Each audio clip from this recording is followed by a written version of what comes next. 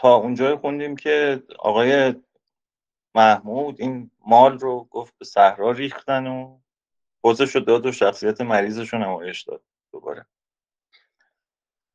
و چون سنه 1400 در آمد، از غزنین قصد مولتان کرد و آنجا رفت و باقی که از ولایت مولتان مانده بود به تمامی بگرفت و غرامته که آنجا بودند بیشتر از ایشان بگرفت و بعضی را بکشت و بعضی را دست ببرید و نکال کرد و بعضی را به قلعه ها باز داشت تا همان در آن جایها بمردند. و در این سال داوود ابن نصر را بگرفت و به غزنین آورد و از آنجا به قلعه قورک فرستاد و تا مرگ اندر آن قلعه داشته بود. و چون این خبر آوردند بر امیر محمود را که تانیسر جای بزرگ است و بوتان بسیار اندرون. تانیشر هم خوندیم دیگه. و این تانیسر به نزدیک هندوان همچنان است که مکه به نزدیک مسلمانان و سخت بزرگ دارند هندوان آن بقعت را و اندر آن شهر بتخانه‌ای سخت کهن است و اندر آن بتخانه بتی است که آن را جگرسوم گویند. و چون امیر محمود رحمه الله این خبر را بشنید، رغبتش افتاد که بشود و آن ولایت را بگیرد و آن بتخانه را ویران کند و مزدی جزیل خویشتن را به حاصل آرد.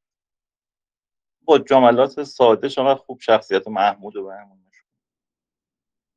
و اندر سنه اسنین و 400 از غزنین برفت و قصد تانیسر کرد. و چون تروجنپال، این برادر اون نواس شاهه، یعنی شاه جدید اون منطقه است، نوه جیپال پسر آننپال. و چون تروجنپال شاه هندوستان خبر یافت، تافته گشت و رسول فرستاد سوی امیر محمود که اگر این عزم را بیفگنی و سوی تانیسر نشوی 50 فیل خیاره بدهم گزیده.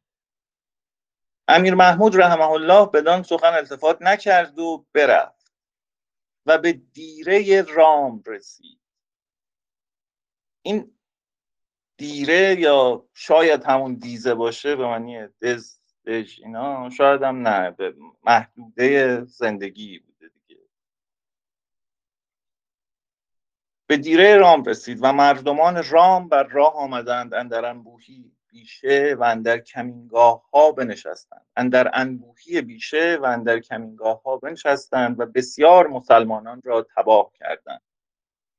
و چون به تانیسر رسید شهر خالی کرده بودند. آنچه یافتند غارت کردند و بتان بسیار بشکستند و آن بت جگرسوم را به غزنین آوردند و بر درگاه بنهادند و خلق بسیار گرد آمد به نظاره آن.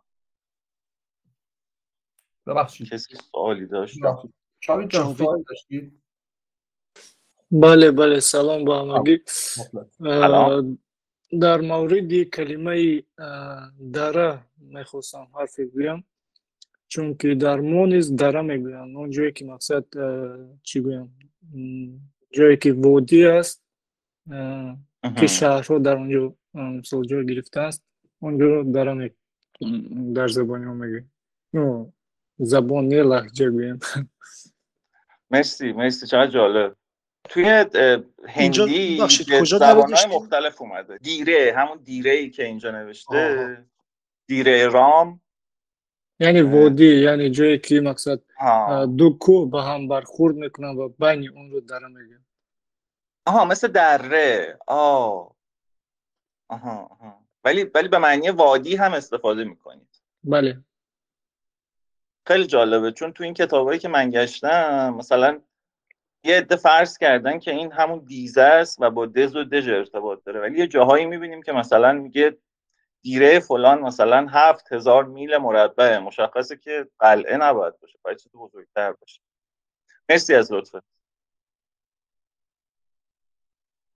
بخونی؟ خواهش میکنم.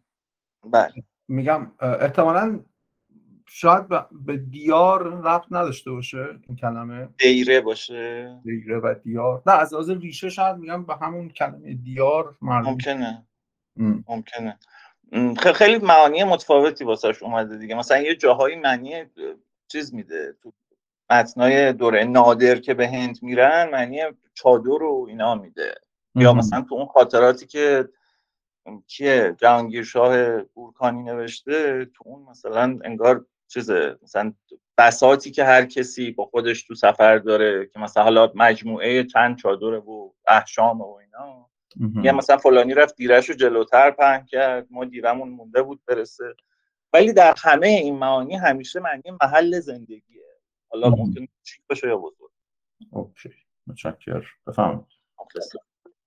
و اندر سنه 304 قرجستان را بگشاد و شارشاه قرجستان را بیاورد و بند کرد و به شهر مستنگ فرستاد.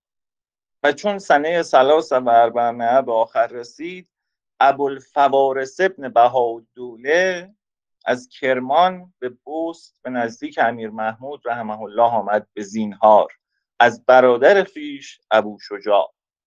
اینا بچه های چیزن دیگه، بهاءالدوله که در هم گفتیم قبلا حرف زدیم در شرق حکومت آل بویه هستن مثل کرمان.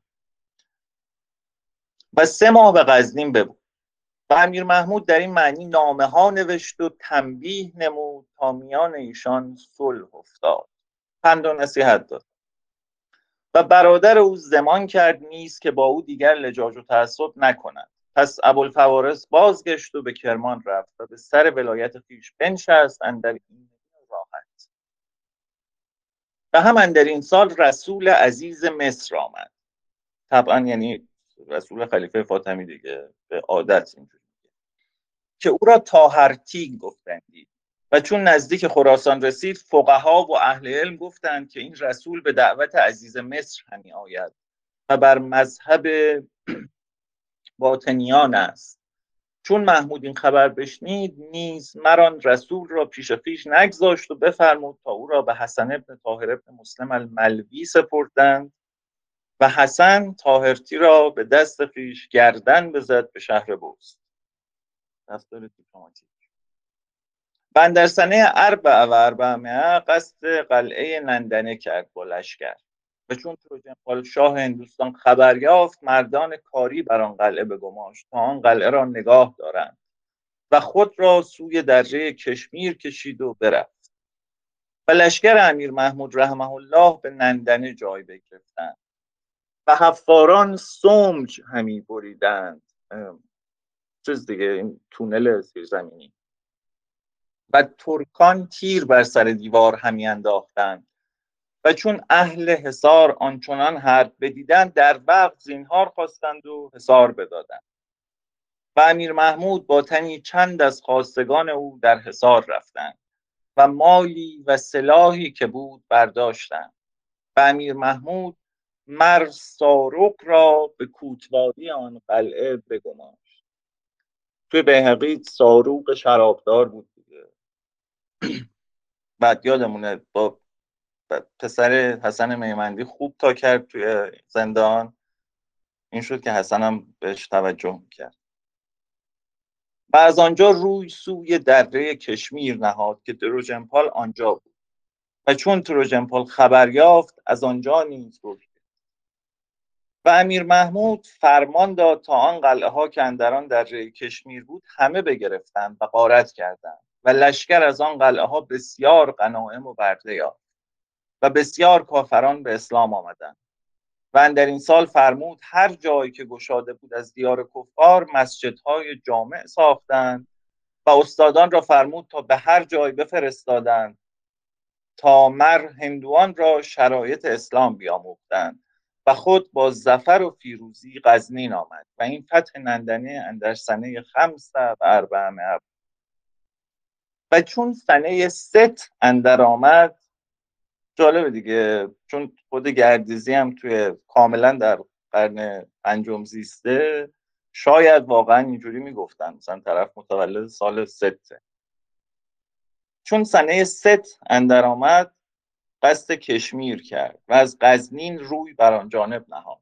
چون به دره کشمیر رسید، هوا سرد شد و زمستان اندر آمد. و اندر دره کشمیر حصاری بود بس حصین و محکم و اندرو آب و مردم انبوه. و آن حصار را لوهکوت خوانند، یعنی حصار آهنی. پیش آن حصار لشکر را فرود آورد و جنگ بپیوست و چند گاه اندران بود و چون وجه گرفت که آن حصار ستده شود، سرمای سخت اندر آمد و برف آمدن گرفت و جهان یخبند شد، چنان که نیز دست از سرما کار نکرد. و از راه کوههای کشمیر مران اهل حصار را مدد رسید از کشمیر و قوت یافتند. چون امیر محمود رحمه الله حال بر آن جمله بدید، اندیشه کرد که نباید بر سپاه وی حیلتی رود و از آن قلعه بازگشت و به صحرا بیرون آمد و از آن کوه و دره ها چون وقت بهار آمد به غزنین باز آمد. اینو تو بیهقی هم میبینیم دیگه. محمود بلده که چه زمانی دست برداره، به هر قیمتی تا لحظه آخر وایسان باید پیروز شم نیست، بلده کار. و هم اندر سنه 400 نامه ابوالعباس المأمون ابن المأمون خوارزمشاه رسید از خوارزم. این مأمون ابن مأمون در واقع بعد برادرش سومین پادشاه خوارزمشاه آل مأمون. این همونیه که تصویرش رو توی سریال ابن سینا هم نشون دادن. 4 مقاله هم خوندیم دیگه که درباره خوارزم پایگاه دانشمندان کرده بود، ابن سینا و بقیه، ابو ریحان و بوسهل. خواهر یمین الدوله را بخواست و امیر محمود اجابت کرد و خواهر خویش بدو داد، سوی خوارزم ببردندش. پس اندر سنه 400 قومی از فضولیان و اوباش خوارزم گرد آمدند و شورش کردند و اندر میان مر خوارزمشاه را بکشتند که داماد یمین الدوله بود رحمه الله. و خبر به امیر یمین الدوله رسید، از غزنین سوی بلخ رفت و از آنجا قصد خوارزم کرد و چون به جگربند رسید که سرحد خوارزم است، لشکر را تعبیه کرد و مر محمد ابن ابراهیم الطایی را بر مقدمه سپاه بفرستاد و محمد الطایی به جایی فرود آمد با همه خیل خویش. و چون بامداد بود، مسلمانان به نماز و آبدست مشغول گشتند. پس خمارتاش سالار خوارزمیان با لشکر انبوه از بیابان برآمد و بر ایشان کوفت و قومی را از خیل محمد طایی بکشت. اینم جنایت بزرگی بود دیگه، اینکه وسط نماز حمله کنن. و چون این خبر به امیر محمود رحمه الله برسید، تنگدل شد و فوجی از غلامان سرای را بفرستاد تا بر اثر خمارتاش برفتند و آن همه لشکر او را تار و مار کردند و خمارتاش را دستگیر کردند و بیاوردند و کشته و خسته را قیاس نبود. کشته و زخمی. و چون به 1000 اسب رسیدند، لشکر خوارزم با تعبیه هرچه تمامتر، همه با سلاح‌های تمام آراسته و ساخته پیش لشکر یمین الدوله آمدند، صفها بکشیدند و میمنه و میسره و قلب و جناح راست کردند و حرب بپیوستند. باز اینجا میبینیم دیگه جناح جدا از میمنه و میسره میاد، معنی قشای دور قلب رو میده در جنگ. و بس روزگاری نشد که لشکر خوارزمیان هزیمت شدند و آلتگین بخاری که سپهسالار خوارزمیان بود دستگیر شد و سپاه یمین الدوله روی به خوارزم نهادند و شهر خوارزم را بگرفتند. اول کاری آن کرد یمین الدوله بفرمود تا همه مجرمان را چون آلتگین بخاری و غیره بگرفتند و پیش او آوردند. پس بفرمود تا مکافات هر یک بکردند. اهل قصاص را به قصاص رسانیدند و بعضی را بمالیدند و ادب کردند و بعضی را بند نهادند و بازداشتند. و امیر محمود رحمه الله مر حاجب بزرگ خیش آلتونتاش را به خوارزمشاهی نامزد کرد و خوارزم و گرگانج را بدو داد و او را تا آخر عهد خیش خوارزمشاه کرد و اندر طاعت و بندگی امیر محمود رحمه الله و خاندان او بود. و فتح خوارزم 5 صفر سنه 8 بود و از آنجا بازگشت و به بلخ آمد. چند وقت آنجا مقام کرد و مر امیر مسعود را رحمه الله به بلخ خواندند و چون پیش پدر آمد او را نیکوی گفت و ولایت هرات بدو داد و او را سوی هرات گسیل کرد و مر ابو سهل محمد ابن الحسین از زوزنی را کدخدایی او داد و با او به هرات بفرستاد. میبینیم دیگه کدخدا همونجوری که تو شاهنامه هم گفتیم معنی وزیر هم میده. و ولایت گوزگانان مر امیر محمد را رحمه الله داد و او را همچنان خلعت داد و نیکویی گفت و سوی گوزگانان گسیل کرد و ابوبکر کوهستانی را با او بفرستاد عنوان کدخدا.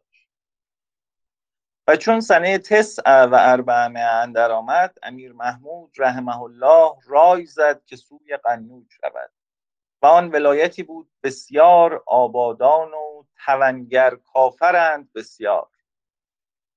پس از 7 آب مخاطره بگذشت و چون به سرحد قنوج برسید، به کوره نامی که امیر سرحد بود رسول فرستاد، طاعت نمود و امان خواست. جانم امیر. بخش اون جمله رو من درست متوجهم. بسیار آبادان و چی؟ و توانگر کافرند بسیار چی؟ آره هم توانگر کافرند بسیار. خیلی کافران پولداری هستند. آها اوکی متشکرم. رسول فرستاد، طاعت نمود و امان خواست. او را زینهار داد و از آنجا به قلعه برنه شد و امیر آن قلعه هردت بود مثلا بگوید و قوم خیش را بگذاشت و قوم هردت قلعه حصار کردند. چون سپاه اسلام اندر رسیدند و اهل حصار آلت و احتمالاً اهبت ایشان بدیدند، کسان اندر میان کردند و 1000 بار 1000 درم و 30 پیل بدادند و خیشتن را باز پریدند و از آنجا به قلعه مهاون شدند و امیر آن قلعه کلچندر بود و این قلعه در کنار آب جون بود. زیاد اومده این ترکیب آب جون تو متون فارسی، رود جمناه که در واقع قبل از اینکه به گنگ بریزه جمناه که مقدس خیلی برای هندوها. و این قلعه در کنار آب جون بود و چون کلچندر خبر آمدن امیر یمین الدوله بشنید، بر پیلی نشست که بهترین همه پیلان او بود و خواست که از آب گذاره شود. امیر محمود رحمه الله خبر یافت، بفرمود تا راه ها برگرفتند. چون کلچندر خبر یافت، کناره بزد و خویشتن را بکشت و سپاه یمین الدوله اندر حصار افتادند و 185 فیل خیاره بگرفتند و چندان مال غنیمت یافتند که وی را قیاسی نبود و از آنجا سوی قلعه ماتوره شد. اینو ماهوره خونده بودیم تو جامعه تاریخ. سوی قلعه ماتوره شد که شهری بزرگ است و بتکده هندوان است و چنین گویند که مولد کشن ابن باستی که هندوان او را پیغمبر خود گویند بدین ماتوره بوده است. از شخصیت‌های مهابهارتا. و چون امیر محمود رحمه الله بدین ولایت ماتوره رسید، هیچ کس به حرب پیش او نیامد. بفرمود تا لشکر اندر آن ولایت افتادند و هر جای که بتکده بود همی کندند و همی سوختند و مال آن ولایت به تاراج همی بردند و امیر محمود از آن بتخانه ها و خزائن آن دیار چندان مال یافت که اندازه آن پدید نبود و یک باره یاقوت کحلی یافت به وزن 450 مسقال. فرض کنید 2 کیلو مثلا یاقوت. و هرگز هیچ کس چون این گوهر ندیده بود و بتانی که از زر و سیم بودند بی حد و اندازه بود. یک بت زرین را امیر محمود رحمه الله فرمود تا بشکستند و بسنجیدند. 98,300 مسقال زر پخته بود، مثلا 500 کیلو. و مانند این مال و جواهر بسیار به حاصل شد از آنجا و این فتوح اندر 8 شعبان بود سنه 49.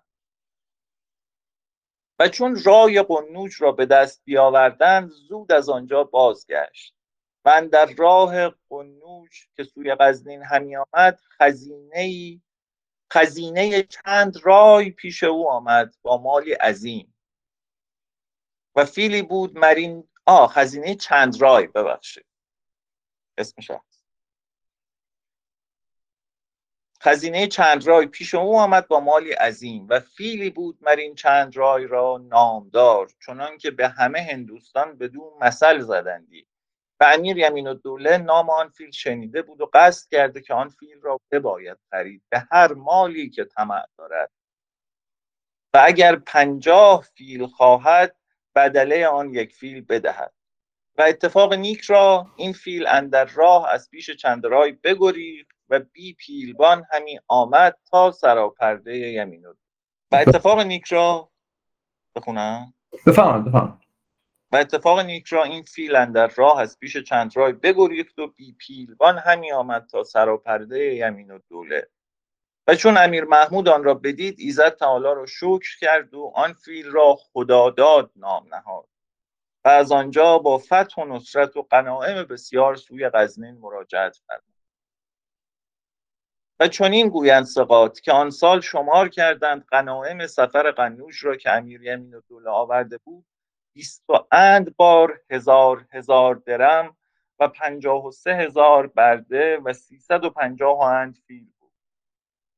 و چون تیر ماه اندر آمد، اینم جالبه، و چون تیر ماه اندر آمد اندر سنه عشر و 400 امیر یمین الدوله رحمه الله قصد نندا کرد. جانم جاوید جان.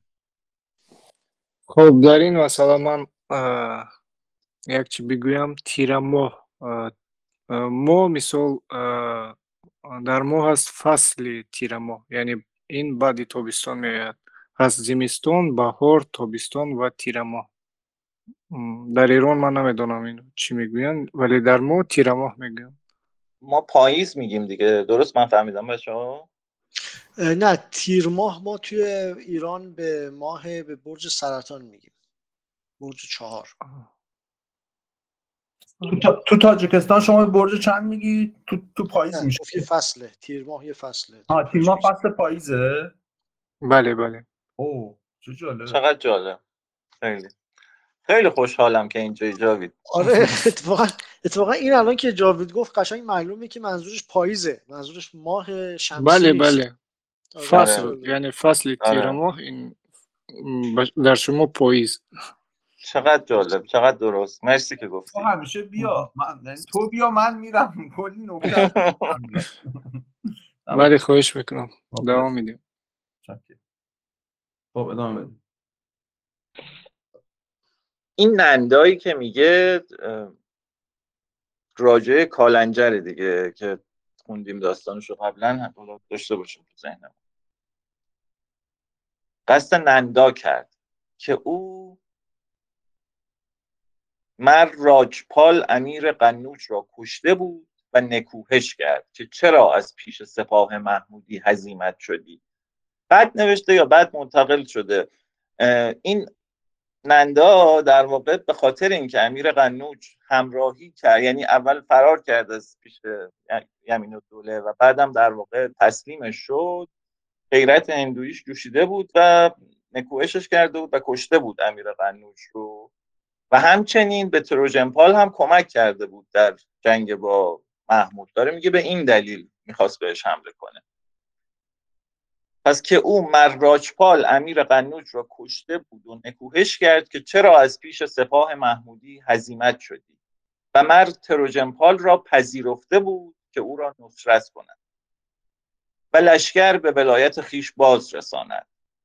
و چون خبر آمدن محمود رحمه الله بدان دیار رسید، تروجنپال از گنگ گذاره آمد سوی باری آمد و امیر یمین الدوله از آب گذاره شد و آن همه لشکرها را برهم زد و تروجنپال با هندوی چند بگریخت و نیز پیش محمود نیامدند. پس قصد شهر باری کردند و شهر از مردم خالی یافتند.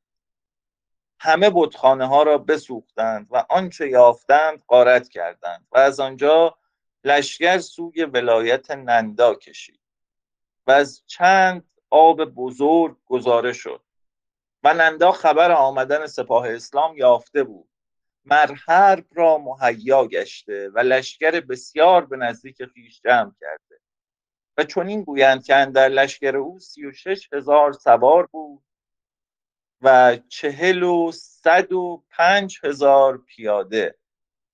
بعد درستشو میگه دیگه، اینجا به هر حال کاتب احتمالاً گیج شده. 105,000 پیاده و 640 فیل و هم در قیاس این سپاه سلاح و خزینه و علف. و امیر محمود چون به نزدیک او رسید، لشکر را به تعبیه فرود آورد و میمنه و میسره و قلب و جناحین و مقدمه و ساقه بساخت و طلایه بفرستاد و فرود آمد به حزم و احتیاط. این هم بگم جالبه، واسه خودم جالب بود. توی زیرنویس طلایه رو به حالا زبان احتمالاً افغانستان توضیح داده عسکر کشاف، که جالب بود واسم. چه باحال، عسکر کشاف. بله. و طلایه توضیح بدیم دیگه، مصحح این کتاب یک استاد دانشگاه کابله، اسمش رو باید بگو. عبدالحی حبیبی اگه اشتباه نکنم. یکی دو تا کتاب مهم همین داستانا رو، همین دورور زمان محمود، یکی دو تا کتاب خیلی مهم و مصححه، حالا یادم نیست چی. بله. و طلایه بفرستاد و فرود آمد به حزم و احتیاط. پس رسول فرستاد سوی نندا، او را پند داد و وعید نمود و بیدار کرد و پیغام ها داد به اعذار و انذار که مسلمان شد و از این همه حرب و رنج و زیان ایمن باش. نندا جواب داد که مرا با تو جز حرب کاری نخواهد بود. اینم بگیم وعید نمود یعنی در واقع نتیجه نافرمانیشو بهش گوشزد کرد. وعید برعکس وعده. وعد و وعید در واقع همین پند و وعیدی که میگه. وعید یعنی تهدید کردن به عقوبت. زنده باد. و چنین شنیدم از بعضی ثقات که امیر یمین الدوله رحمه الله آن روز بر بالایی شد به نظاره سپاه نندا و نگاه کرد، یک جهان خیمه و خرپشته و سرای پرده دید و سوار و پیاده و فیل. پشیمانی گونه اندر دل او آمد. ترکیب جالبیه. پس استعانت خواست از ایزد تعالی تا او را ظفر دهد و چون شب اندر آمد، ایزد تعالی رعبی و فزعی اندر دل نندا افکند و لشکر برداشت و بگرید. و روز دیگر امیر محمود رحمه الله رسول فرستاد. چون رسول به لشکرگاه نندا آمد، دیار ندید. همه آلت بر جای بگذاشته و مردم رفته و ستور و فیل ببرده. رسول باز آمد و امیر محمود را خبر داد. بفرمود تا کمینگاه ها بجستند و پی لشکر نگاه کردند. همه رفته بودند.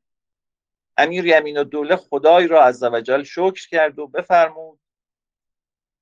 جالبه که در واقع سریع هم نمیره سراغ جمع کردن، شک این که پنهان باشن و توی داستان هم حفظ میکنه راوی.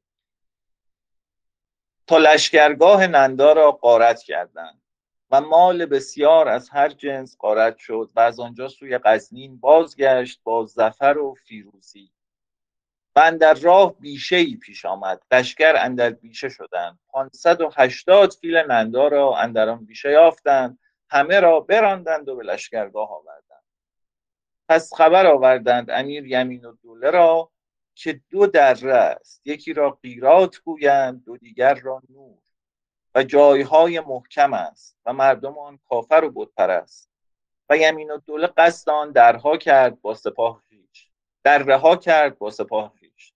بفرمود تا کارگران انبوه از آهنگران و درودگران و سنگ شکن با لشکر برفتند تا راهها را همی پیراستند و درختان همی بریدند و سنگ همی شکستند و چون آنجا رسیدند اول قصد قیرات کردند و قیرات جایی منزه است و مردمانش شیر پرست و هوای او سرد سیر و میوه فراوان.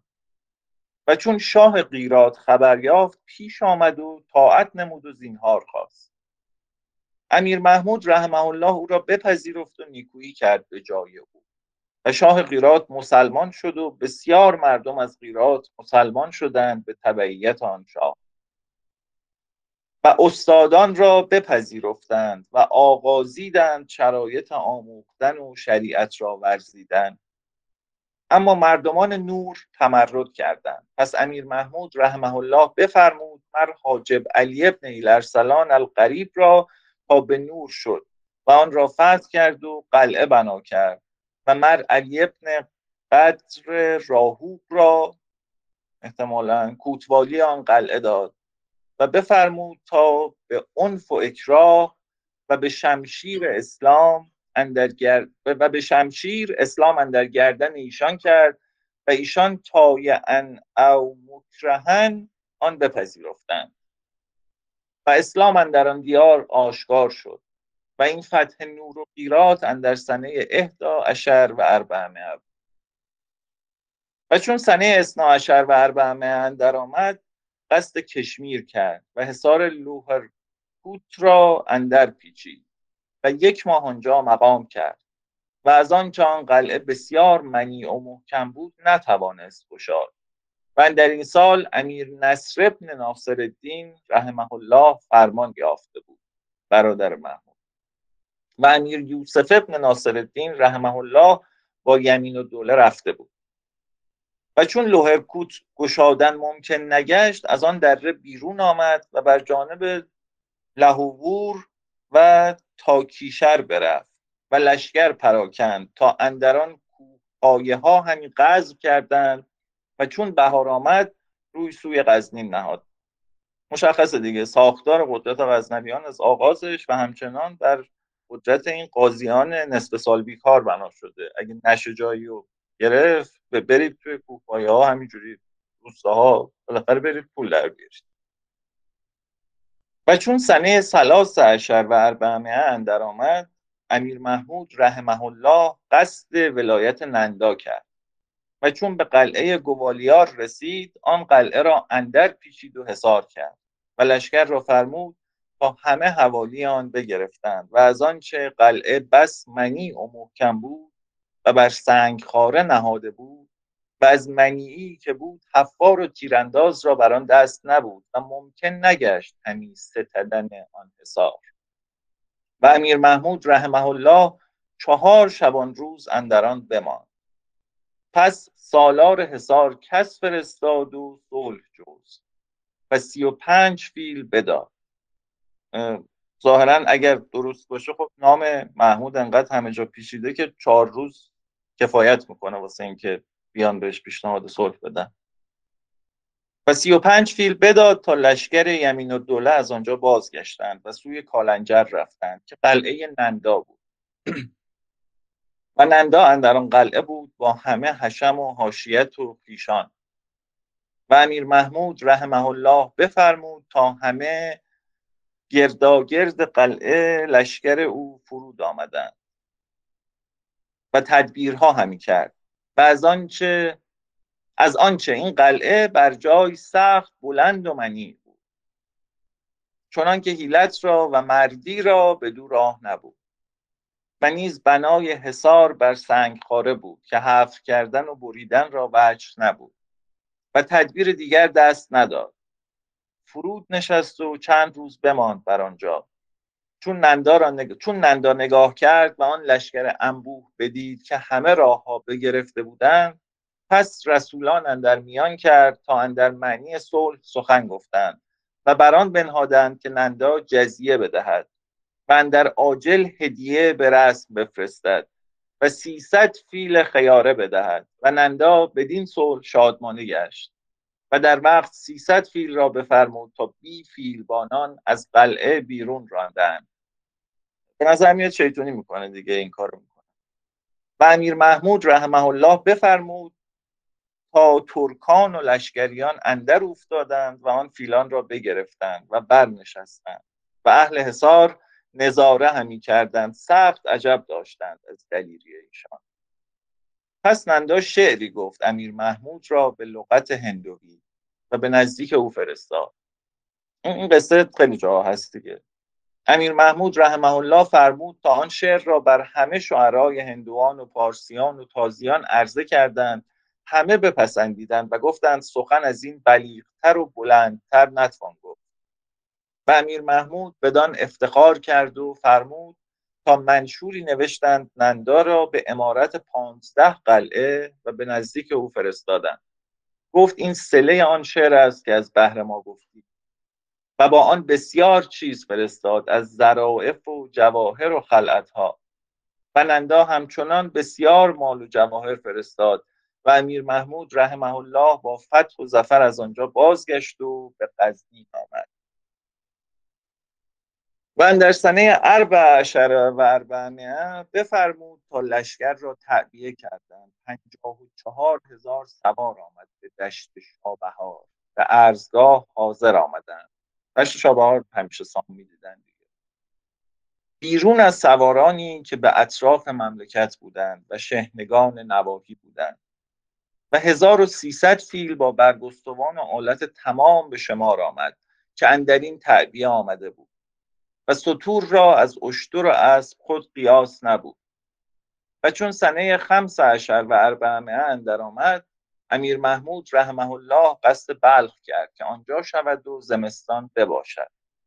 و چون به بلخ رسید، به هر وقت متظلمان علی تگین از جانب ماوراءالنهر به نزدیک وی همی آمدند و از علی تگین تظلم همی کردند که ناروایی های بسیار می کند و مردمان را همی به درد دارد و بر رعایا و اهل صلاح از وی رنج است. و چون تظلم بسیار شد، امیر محمود قصد کرد که آن جست بکند. حالا احتمالاً قزوینی اینو نوشته حسبت بکند، ثواب، و آن مسلمانان را از آن رنج و بلاها برهانند.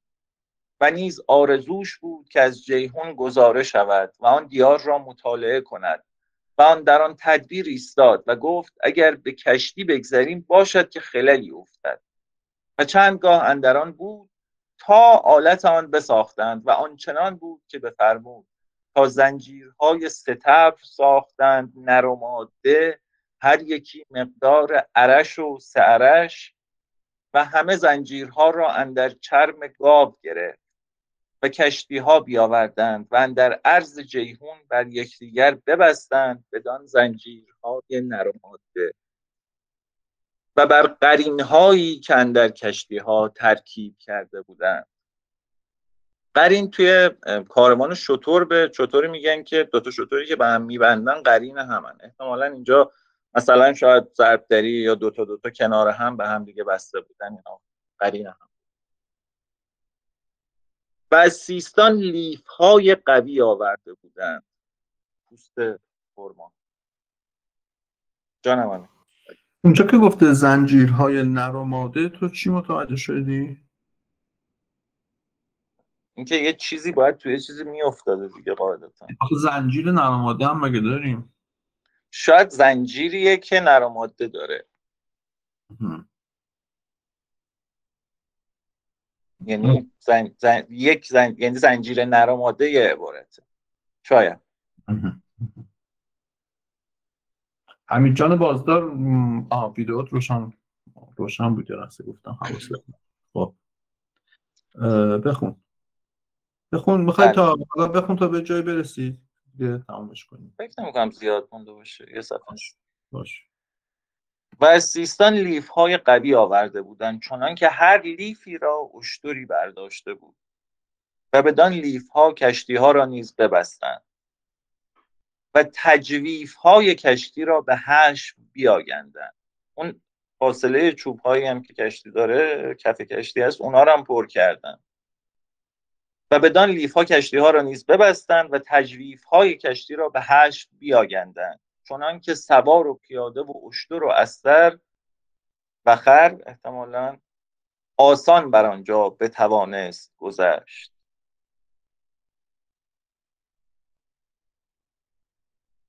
و پس لشکر را بر این پل گذاره کرد و خود گذاره شد.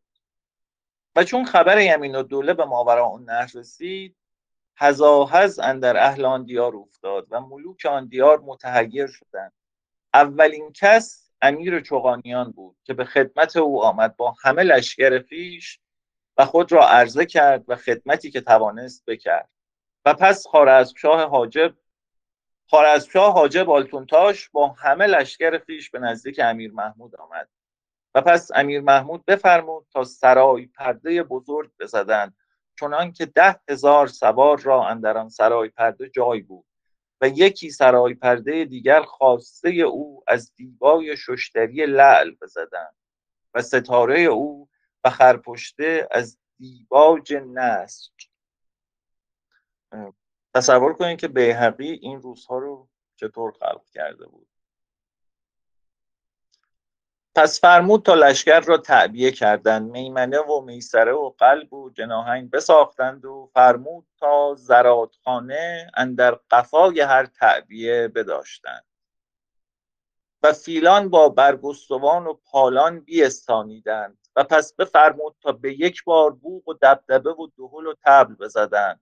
بر پشت فیلان تهالی و آینه فیلان و مهره سپید و سنکه و شندف و بخور بزدند و جهان از آواز ایشان کر خواست گشت و مردمان مدهوش کردند و هر کس که از ترکستان و ماوراءالنهر اندران لشکرگاه حاضر بودند زهرشان بخواست کفی.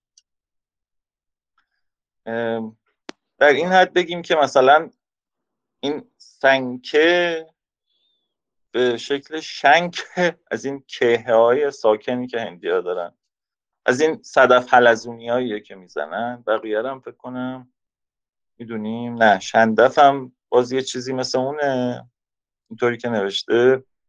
طبل و دهل و ناقاره بزرگه و بحبور هم یه چیز بی نقطه‌ای بوده که نمیدونن مثلا تجبور بوده چیه، نمیدونیم و نمیدونیم چیه، منم پیدا نکردم. بله، دست در نکنه. چاکریم. زنده باشید. دست شما درد نکنه. خیلی عالی. مخلصیم. خب شاهنامه بخونیم.